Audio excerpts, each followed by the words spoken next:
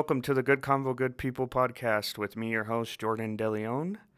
I want to thank everyone for listening to the first episode and welcome to the second one. I have a very special guest with us today. Her name is Natalie DeLeon, also known as my wife. And so we're going to be talking to her. She is a registered nurse and a new mom. So welcome, Natalie. So I want to thank you for having you on. And we're just going to talk and a little bit about you. So why don't we start off with, I know about you, but let the people know just kind of general about you, who you are, where you're from, what you've been doing, what you have going on. Hi, everybody. My name is Natalie. I am born and raised here in Denver. Came from a big Mexican family there's 8 of us. I have 5 brothers, 2 sisters, and I'm the baby of everyone. I've got my bachelor's degree in biology, and then I have another bachelor's degree in nursing that I just started in February of 2020. And yeah, I've been doing that ever since. I just recently also had a little baby. She is one out of 14 grandkids my parents have. So we're a pretty big family there. What's that beautiful little baby's name? Her name is Lila Rose. Yeah, that's exciting. So you have a pretty big family and a big family. So how was it being the baby? And it was fine. I was super spoiled, and there's such a big age group age gap that I don't know. I guess between me and my the youngest brother, it's a 5-year difference. And then my youngest sister's 7 years difference. So yeah, so what kind of part of town you grew up in? My parents lived in the Westwoods then we moved when I was like 1. So Southwest Denver, like Harvey Park area is pretty much where I spent my entire life. You went to Kunzmiller and Dal, right? Yeah. And then John F. Kennedy, where we met. Yes. We have a lot of mutual friends. I think a lot of my friends went to middle school with you. And then we have majority of our friends went to Kennedy. So your parents from Mexico, right? Yeah, they came here. I don't know. I want to say maybe in the 70s. They're from Guanajuato, Mexico. That's where they met. Yeah, and I didn't even know that Guanajuato was a state, honestly. And I only knew of Chihuahua and Durango, and I thought that was it. But Guanajuato is. There's definitely a lot of states out there. So kind of just you're the Mexican American dream. They moved here and started. So what did your dad do? My dad was in masonry. Yeah, stonemason. Yeah. Masonry, I think, is a proper term. Yeah, so that's what he did. He kind of went and built houses and apartments, and he did that pretty much his whole life since he was like 16 or even younger. Yes, and okay, so yeah, and then I think your dad was here first, right? And he kind of started working.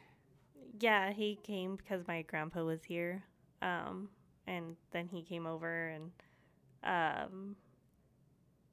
then ended up bringing my mom over. She had my oldest brother and my oldest sister in Mexico, and after a while, she was able to come too.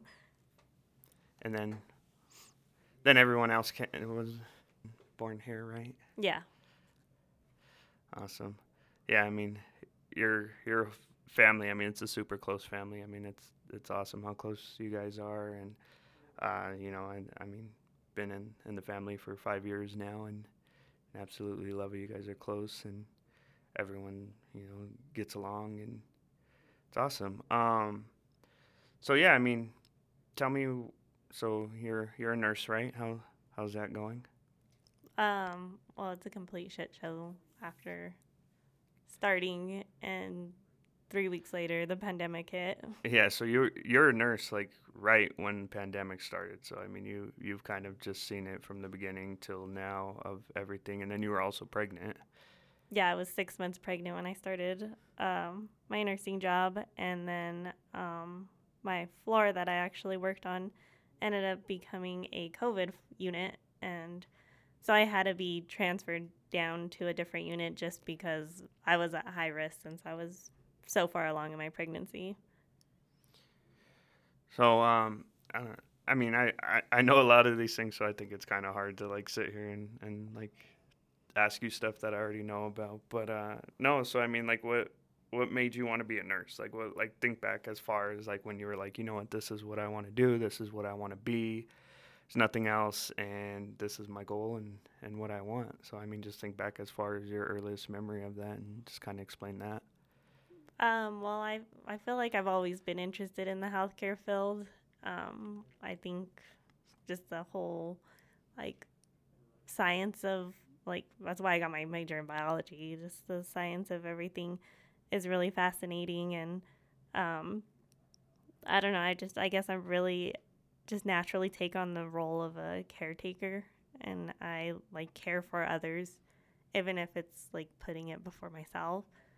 And I feel like I don't know, being a nurse, like we didn't have any in my family, like nobody ever was medical in my family, but um, I think that they're truly like the backbone of the hospital, and I think that they kind of don't give as much credit as they deserve. Um, they know their patients. They know more about their patients than what the doctors do. The doctors kind of or they give their diagnosis and they kind of just briefly like look over everything and they're like okay, they give the orders, but they have so many other patients that they're dealing with that they don't personally know them. And if anybody's ever been in the hospital, they know like their nurses, their maid, their they give them their medicines, they sit there and they talk to them about their lives, and they just tell them like they just are more personable than a doctor would. There's so many times that I've had a patient tell me like, oh, my doctor just didn't even seem like he cared. Like he didn't seem like he wanted to take the time to like talk things out with me, and like what we can do and what where we're gonna go from there. And um, whereas like I've actually sat there with my patients and they've cried to me, and sometimes I didn't really have anything to say to them, but like just even giving them that time to like sit there and like let their feelings out to me, it's just kind of like life changing that you could be that support for somebody, and I feel like that's the most rewarding feeling that you can go home with. No, yeah, I mean, if I think people are definitely born to do things, and for sure you're born to be a nurse. Like, I mean, you've always just been so caring and giving, and it's just who you are as a person, and it's like the perfect field for you and what you want to do in life. But yeah, I mean, I mean, you kind of like everyone gives the doctor the credit. I mean, obviously, they do surgeries and things like that, but for the most part, I mean, the nurse, like, they're the forefront and the face, and then the doctor comes in. And so yeah, I mean, I actually didn't know that. And I- so I mean, that's awesome. It takes a strong certain type of person to become a nurse, and that's you. And I love you for that. um and so I guess the timing's about everything. So I mean, how was it? I mean, first, I mean, you went on maternity leave, so I mean, you didn't really get to see the early stages of everything, as far as the pandemic and all that. But I mean, kind of after the fact, when you went back to work, I mean, what was it like? Like, what's kind of your perspective on being a nurse now during the pandemic? Um, I think it's like changed a lot. I don't feel like we're being kind of cared for as much as other people are being in the hospital. I feel like um, they're kind of so short staffed that they're just like, okay, like you're not showing any symptoms, so like it's okay, like just come to work. So I don't feel like we're being protected, and that's kind of scary because if we go down, who's going to be there to take care of anybody? I mean, it's not only COVID patients we're seeing, it's anybody who's sick, and you have appendicitis, your gallbladder, you have gallstones, like you break your hip, you break your leg, like we have a lot of alcohol withdrawals coming in, and that's the most deadly like withdrawal that you can have. So it's kind of scary that our frontline workers aren't being taken care of and they're not being protected. And hoping with the vaccine coming out, all that's going to be changing, and it feels safer to go to work and it feels safer to come home. And I mean, I personally don't work with the COVID patients, but I've worked with them after, and even though they're technically not contagious anymore, it's still scary. Yeah, for sure. I mean, and these are the people that we need to be protecting, because I mean, if all the nurses and doctors go out, like, we're screwed. You know what I mean? Like, you can't just go pick up an IT guy and go throw him in there and expect for him to care for people. So I mean, that's definitely huge, and it kind of sucks. I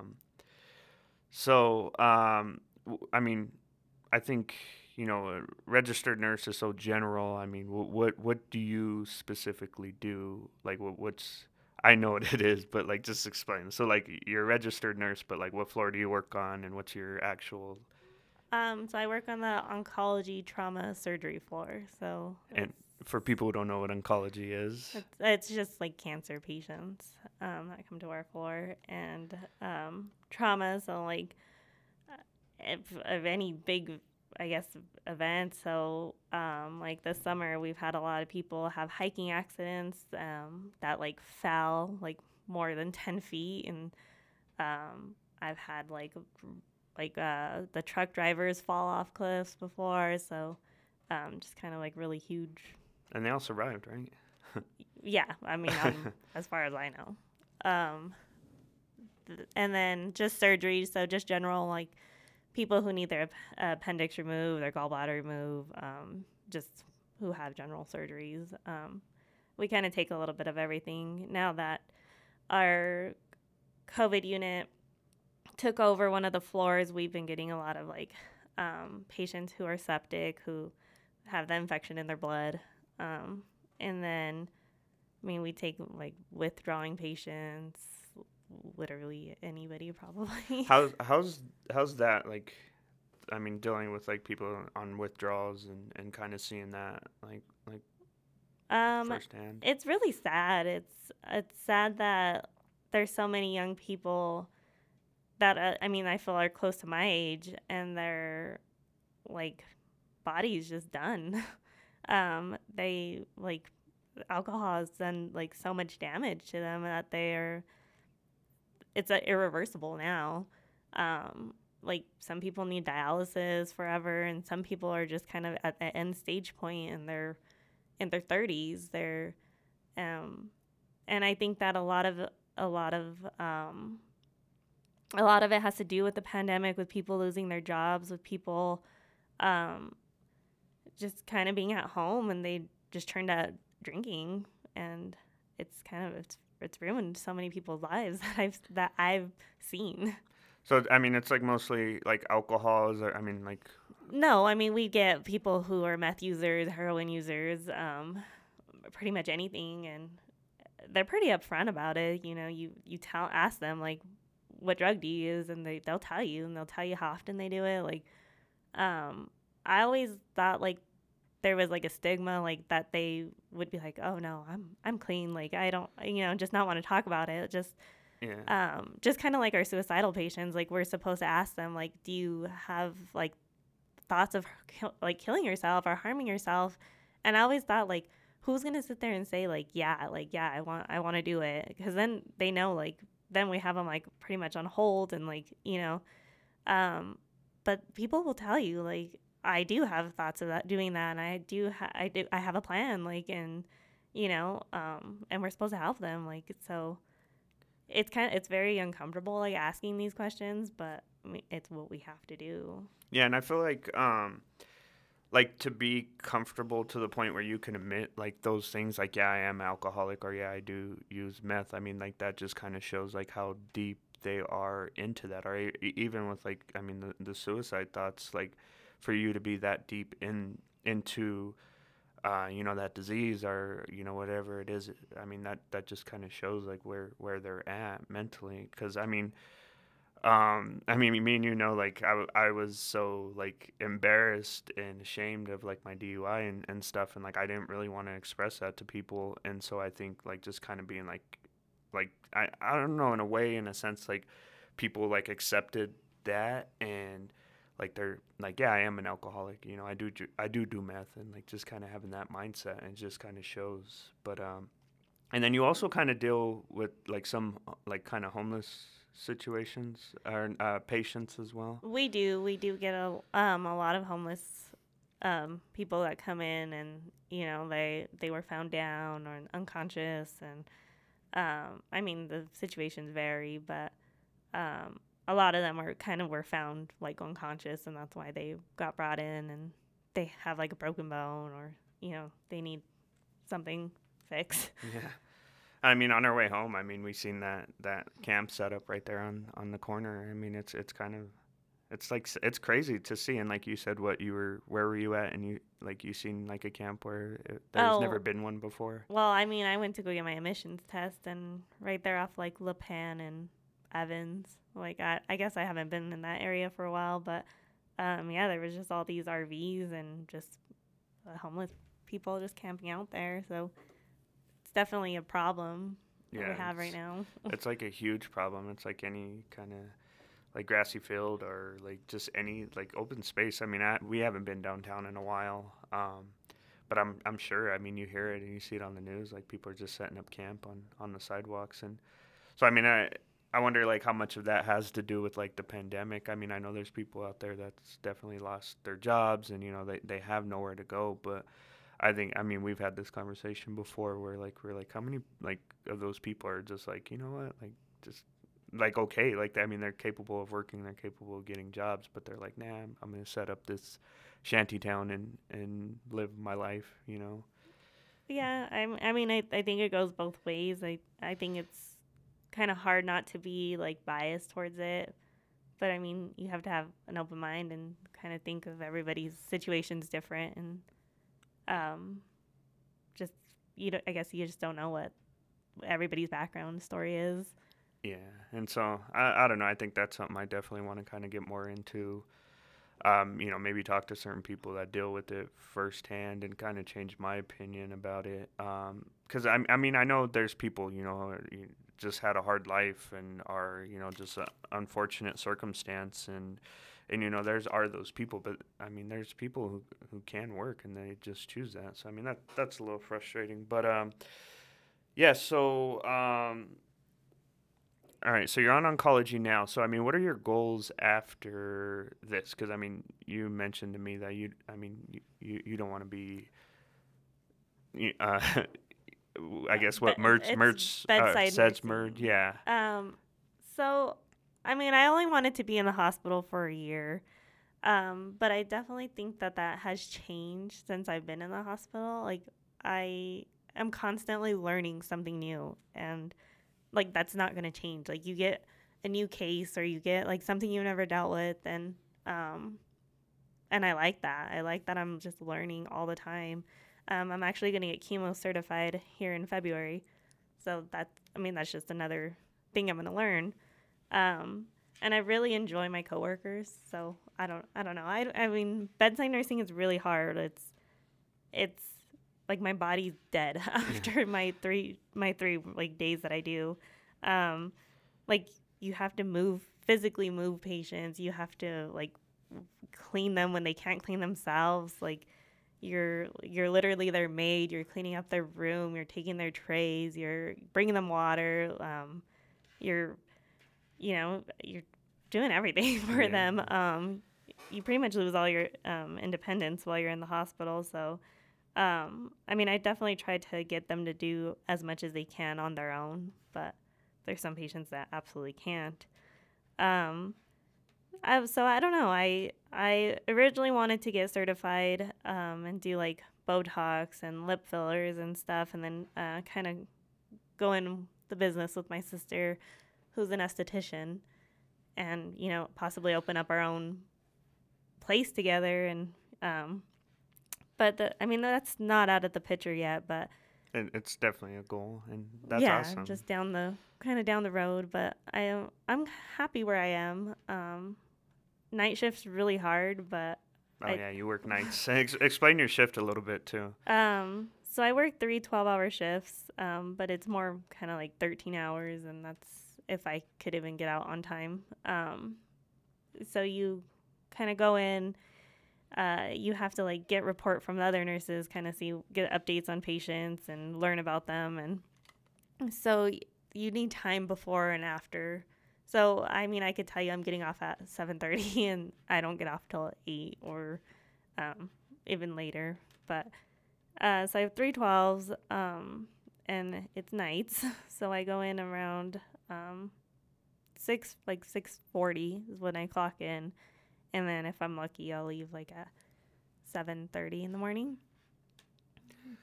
Yeah. No, I think that's probably the best shift. How do you like nights? I mean. I like it. I think it's a little less stressful than days. Days you're working with, like, all the therapies that patients are going to, so like physical therapy, occupational therapy, speech therapy, and you're meeting with all these doctors, and you have to deal with all the family members, and your patient's awake, so they want more, and they kind of are a little bit more needier than at night. Whereas at night, like, typically I go in, I get a report from the nurse, we go in, we see the patient, make sure they're okay, introduce myself, then I go to my desk and kind of get our nights organized and see what medications are due throughout the night, read about them a little bit and kind of what's going on, what the plan is.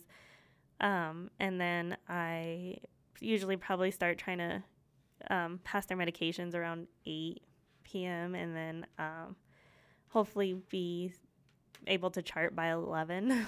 But there's been times I couldn't start charting until like 3 in the morning. So And it's like never the same thing. Like it's always something new each shift. I mean, you do get the same patients, but when we do get the same patients back, it's really nice because we can. I mean, not much has changed since the day before, so it's a lot easier for charting. I mean, you know your patients, you kind of know what's going on. Just because every nurse at night gets up to 6 patients, and that's all kind of a lot. Like, it's a lot of people. Yeah, I mean, to me, I mean, like, wow. 6 people. Yeah, so and not everybody's just as needy. Sometimes we have somebody who's like super independent in the room and doesn't really need much from us, and those are always nice because then we could kind of focus a little bit more on the people who, like, say a patient who has dementia and is trying to get out of bed, and you're like trying to get them to not fall, and your bed alarm's going off, and you're running in there every 2 minutes, and they're fighting you, and like I've been hit by a dementia patient before, and a strong little old lady, but they're kind of the ones that they're like my problem childs in the hospital. Yeah, so it's definitely never boring. I mean, when you come home and you almost always have a story for me or like something that happened. So I mean, it keeps you on your toes, and it's not a boring job. No, I mean, like, especially from the job I had before, I kind of was just like, it was like a routine. Like, I knew what I was gonna do. I knew, like, I didn't have to put any like thought into it. And I mean, I loved that job because it was so easy, and I really loved my coworkers, and they took really good care of me. But like here, like, being a nurse, like, you actually like have to put what you learn to use. Like, you have to think outside of the box, and like, even if somebody's complaining, like, oh, I just feel really cold, and you're just like, oh, okay. And then after a while, you're like, well, wait, like, are you cold or are you, like, getting an infection? Yeah. And so then you kind of just have to, like, start thinking about things and putting stuff together. Yeah. Tell the story about the lady that you saved and. Well, I mean, I don't know how much detail I get No, I into, mean but don't go use her name or stuff, but um, just kind of like just walk through like stuff that you notice, like just kind of explain in general sense of like what happened, because I mean you saved that lady's life. so she was she already has a history of like cancer, and she basically in the middle of the night, like we go in there and she had to go to the bathroom. We helped her go to the bathroom, and then all of a sudden she just can't walk anymore, and basically like falling on us, and we're like trying to keep her up from touching the floor, because then we have to do like fall paperwork and um, all that. And so then we get her into bed finally, and then she's just complaining that she's really cold.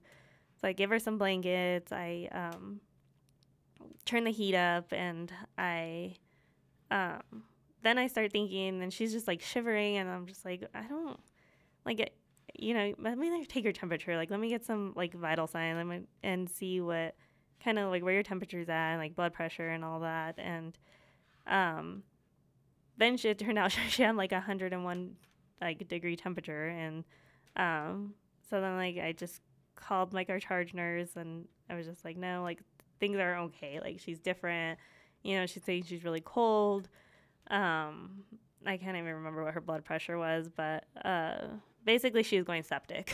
And we ended up calling a sepsis alert, and the doctors came in and saw her, and we got her antibiotics, gave her some fluids, and I mean, I eventually took care of that infection before it got bad, because things with sepsis is that it's all about time, and the earlier you catch it, the like better it is. So I mean, if you go septic for too long, then you could die.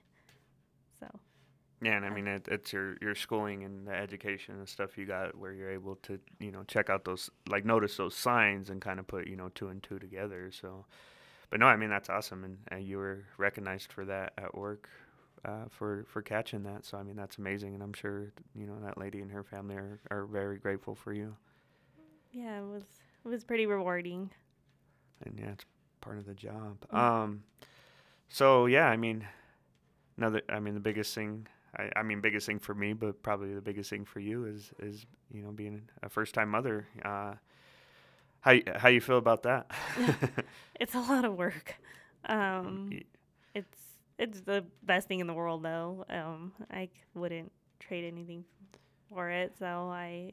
And you're lucky, because I mean you kind of been around babies, most of your life, and so I mean you had a little bit more experience than I did, but. Yeah, I mean, I take care of all my nephews and nieces pretty much. So You I were had like a the little bit. designated babysitter. Yes. So everybody out there owes me a lot of Oh babysits. yeah, we got a ton. But it's great. I just noticed, I don't know if it's because I am a nurse, but I'm super like hyper vigilant to everything that goes on with her, and I'm always freaking myself out, and I just want to protect her, but. I especially get like nervous, like bringing like COVID home, and giving it to her. And Yeah, that's kind of always been like a concern of ours. Just like you being in the hospital, and then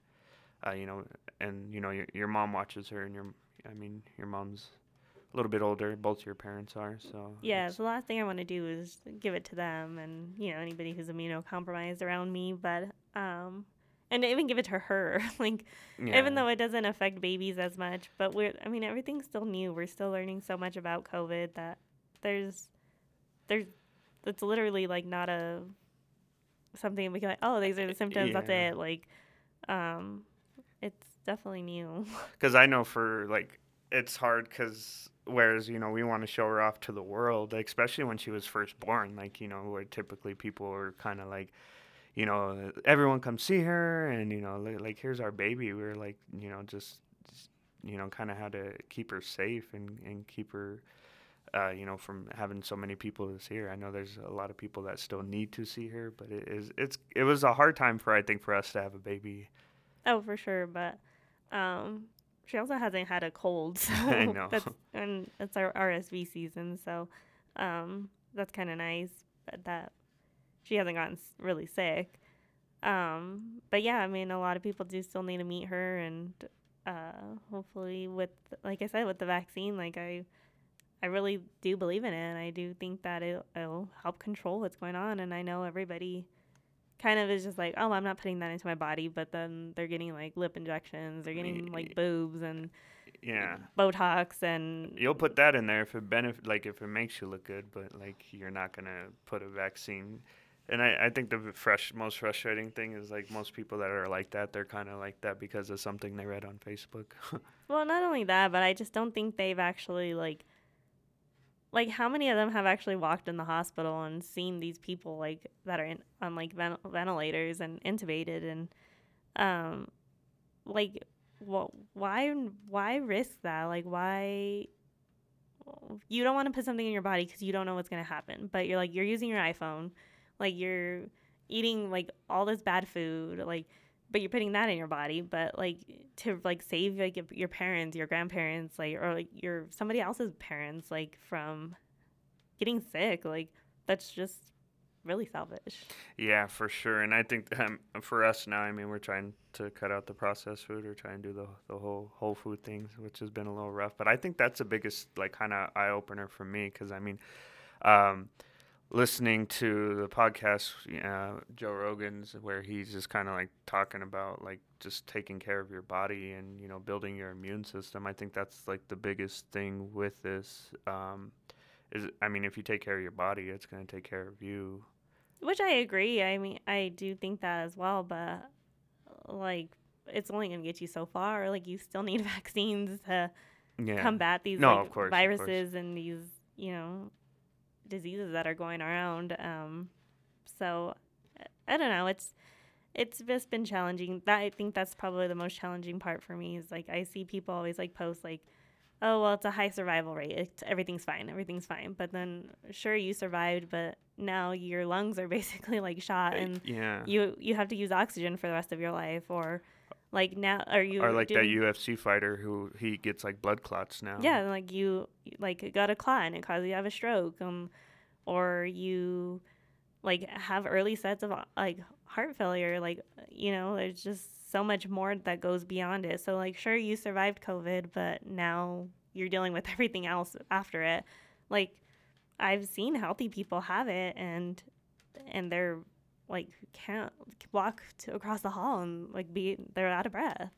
Yeah, so So definitely long-term effects of it that people are kind of like overlooking, and where it's like, oh, I mean, if I don't die from it, and I think for the most part, like, kind of our age of people, uh, we're not the highest risk. We're probably like the lowest risk, but it's still like people can get it and give it to their parents, and I mean, people forget it's a disease that could be spread, and yeah, I mean so it's a that's virus frustrating. and Yeah. it's spreaded easily, and it's I don't know. I guess it's just if that doesn't affect you personally, you kind of just don't care about it, right? Yeah, So and that's kind of something I noticed like during this whole pandemic that I mean I was mentioning to you like I mean two of the biggest things that are shown is like people's ignorance and then people are like selfish like I mean everyone sees the people partying constantly every weekend sharing bottles and doing all this and that and it's frustrating for me and you because we're like we can't even go take our baby to see her cousins or her aunties and her uncles because this virus is still going on. But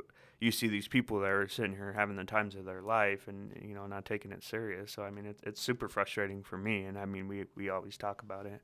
yeah, and I mean I definitely think that a lot of people do it like, and then they go and give it to their grandparents, or you know what I mean, and it's just all that for partying. And I Yeah. don't get me wrong, like we've seen friends like we haven't been extremely quarantined, but I Yeah, think I we've mean, done we our did a part couple pretty well. things. We But went to a wedding, but yeah, I mean, for the most part, I just think those, I mean, the baby, and then my situations definitely kept me from wanting to party and live that life. I mean, who knows if we didn't have her?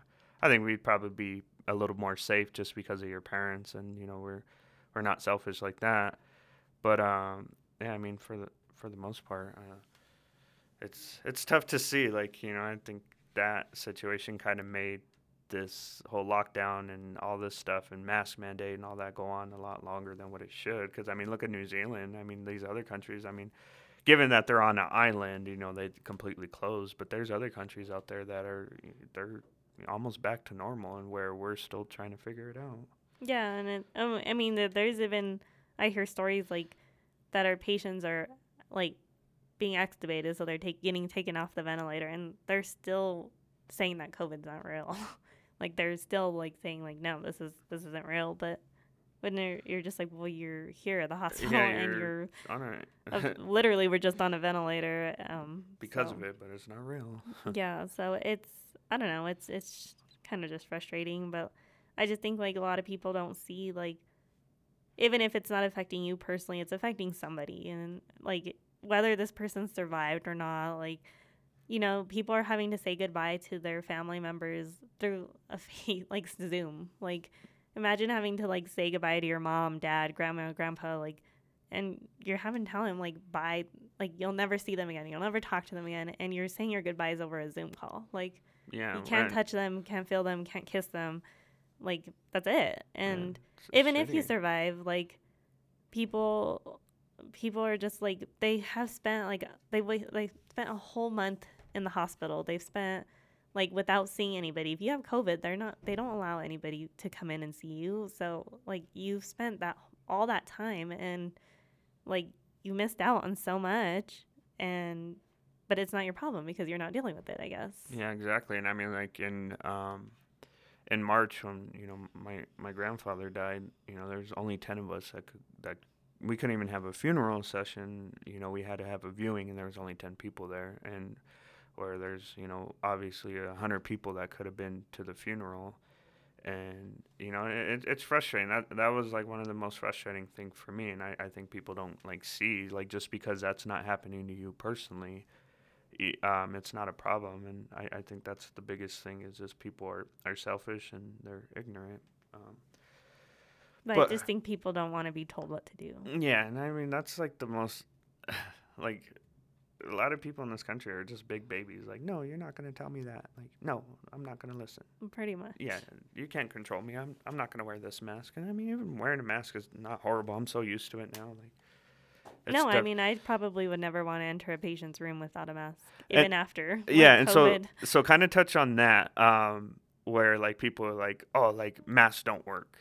Well, and like the anti-maskers and all that, like I think you have a really good take on it, and we kind of came up with some, like, kind of touch on that a little bit. Well, I mean, would you want your surgeon like doing open heart surgery on you when they're not wearing a mask? Like, wearing a mask has been around before COVID. Like, if you go into the doctor's office, you'd always see a sign like, if you have a cough, cover it, like, wear this mask.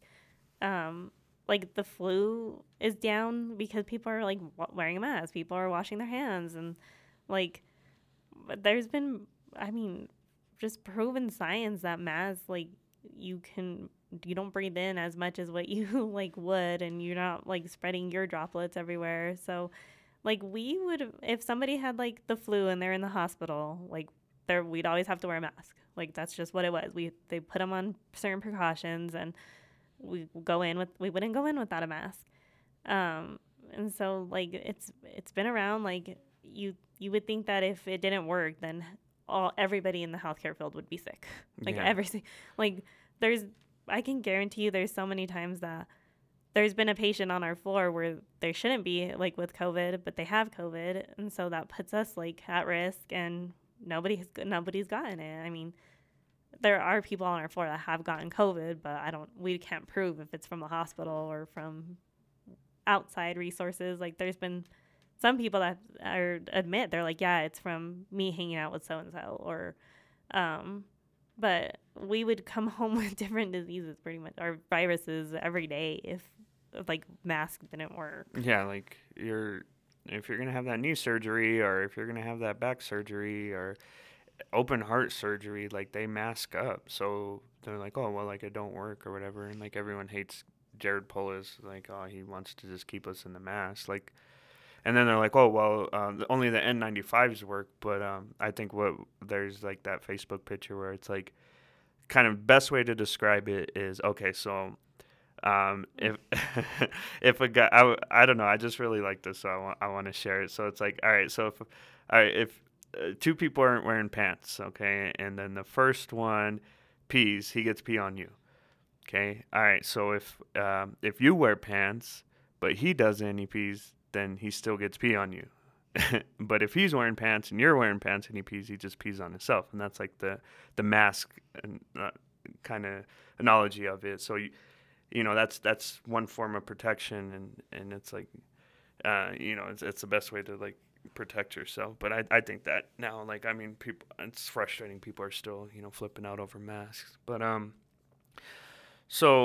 I think we kind of got off topic a little bit, but yeah, I mean, just how's being a mom during quarantine and COVID and all that? Um, it's honestly kind of easy. Like we just stay home, we just hang out. Like We're never, such homebodies now. I never like to be home. I've just been so used to like always on the go and going here and going there and never being home. So now that I have to be home, it's a lot easier because I have someone like to hang out with and just play and she keeps me busy for At the same sure. time, it's harder to leave the house now. Yeah, it takes us forever to get out of the house. I mean, we were late to this.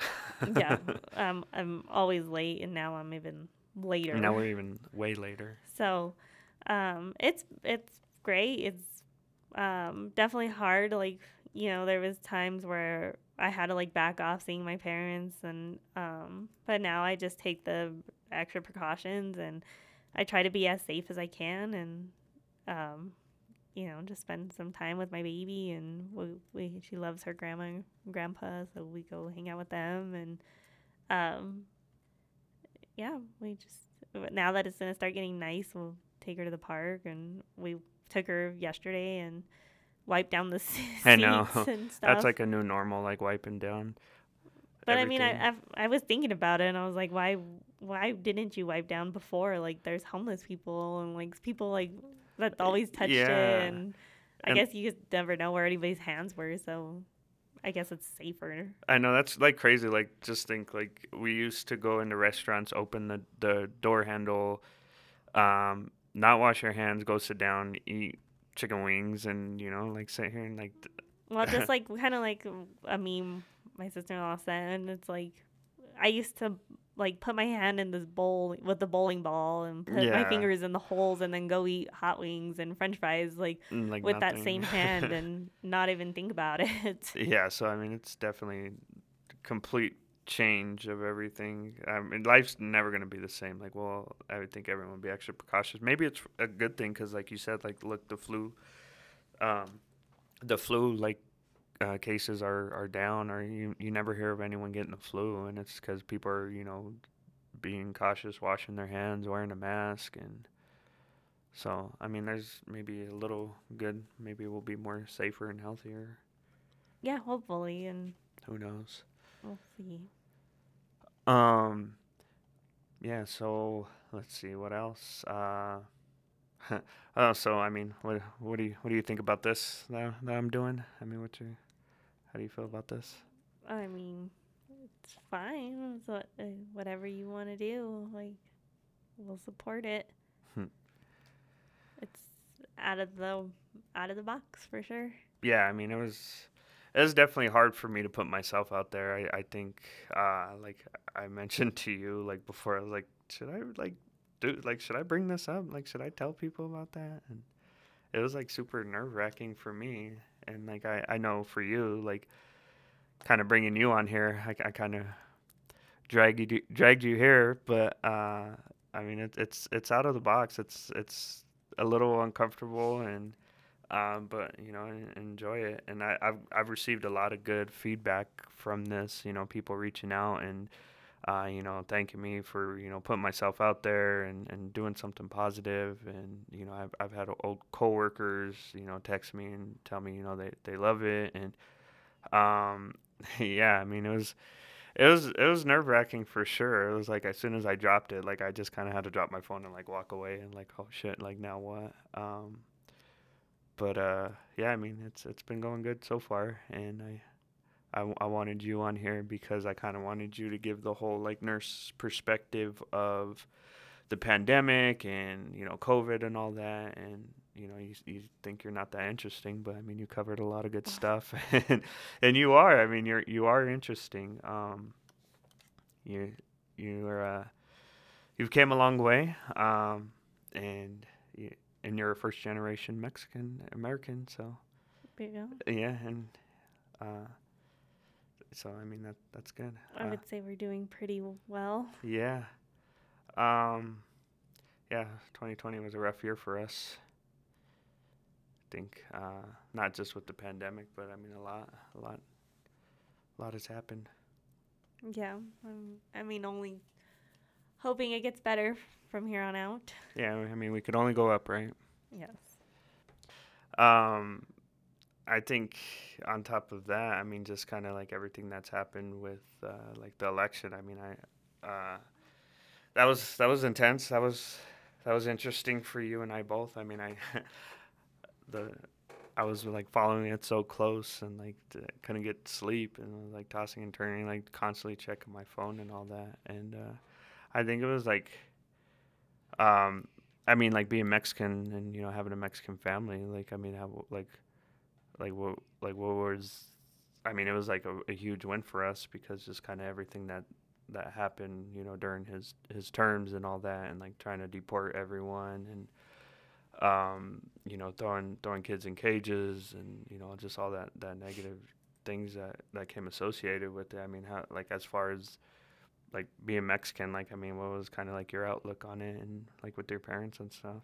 I think it was definitely hard. I mean, you have like my mom talking to her family in Mexico, and they're like, "Damn, like the shit sucks over there," like, and that's coming from the other side. Like you're just like, well, if they think it's shitty here, then like it is. Yeah. Like they're dealing with the cartels and like bad stuff over there, but um it like you just see like all these posts like where like people are just like if you're speaking Spanish like in the store and you like see like someone like basically like talking shit to you and like going back to go back to Mexico, like all this stuff, like I would like go off on somebody if they did that to my mom. Like I Really? would literally like I've never been in a fight, but I'll fight somebody like um because like one, it's just like they're not doing anything to you. Like they're trying to just go grocery shopping and like people are just like so ugly. Like I think it just brought out like the ugliness. Like I think usually like sure, like if you want to be Republican, then be Republican, or you want to be Democrat, like that's fine. Like but this was beyond that. Like it Yeah, was it's more about of like being a good person. Like, yeah, and like I don't know. Then I seen people like post like, "Oh, would you have Biden watch your kid?" And it's like, so you'd have Trump watch your kid? Like what? Like yeah. what? Why does it even like come to that? Like I think people are just like uneducated. I think that a lot of people were getting their sources from Facebook and like they weren't actually like researching, and they weren't just like looking beyond their beliefs. Like it's just about what they want and that's it. Like Yeah, like if he supported like one thing, like like the taxes, then we'll push everything else to the side.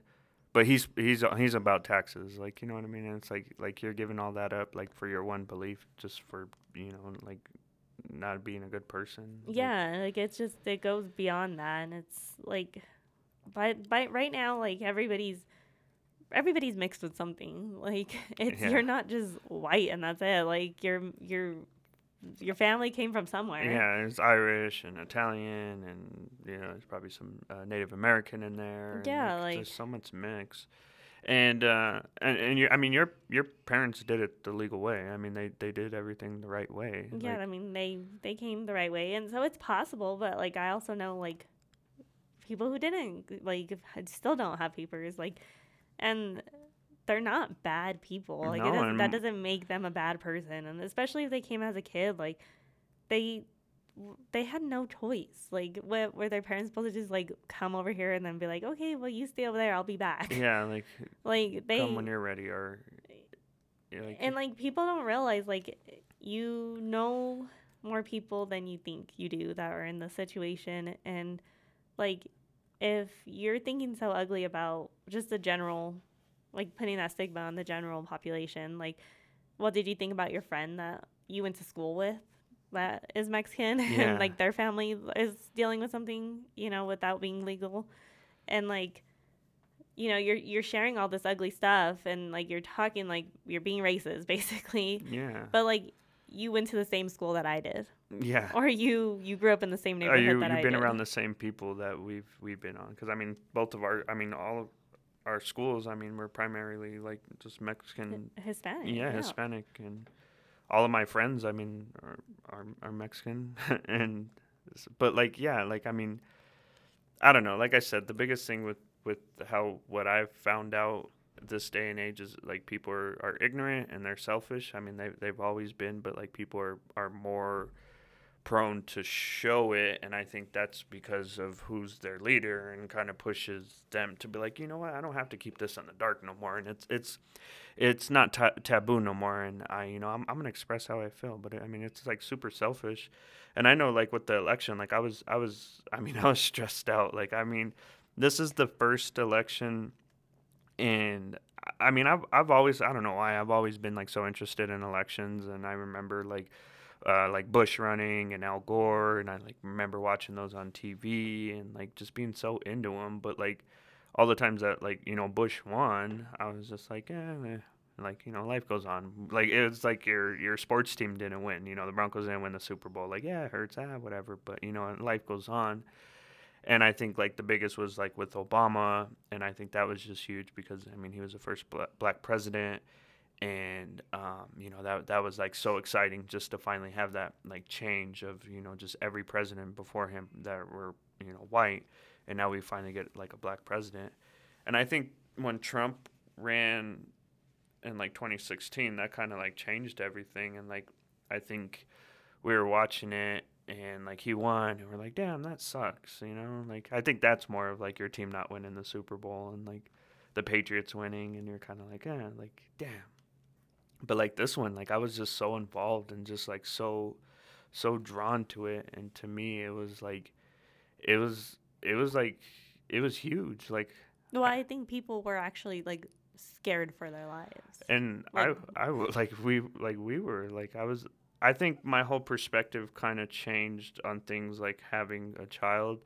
It's kind of like I mean, I was worried for her. Like I didn't want her to like grow up in this type of world, and like everything that's going on like now with like them storming the Capitol, and like a little bit of it's still like kind of going on. But I mean, like, can you imagine like if he had 4 more years, like what would happen? And I felt so close to it because um like I said, like her parents are Mexican, her mom's Mexican, and like a lot of my close friends were Mexican, and I mean, I'm sure I have like some type of Mexican in me, and but like I like to think of myself,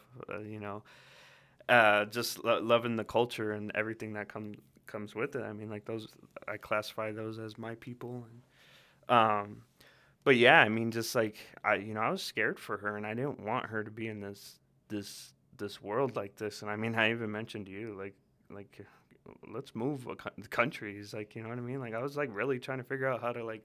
I knew we couldn't go to Mexico just because of everything that's going on down there, but like I that was my mindset where I was like I don't want her to grow up in this.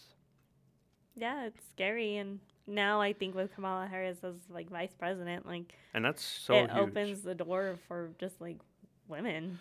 Yeah, and like, I'm like our daughter has the chance to be president if she wants. yeah, and it's possible, and I think that's a lot of good that's came out of it. All right. Well, yeah, I want to thank you for doing this, even though you didn't want to. I don't know. How do you feel? How you feel it went? I think it went okay. It's nerve wracking. Like I felt like I was in an interview, and I mean, I think you do get a little bit more comfortable like after you start talking. Once it starts rolling. Yeah.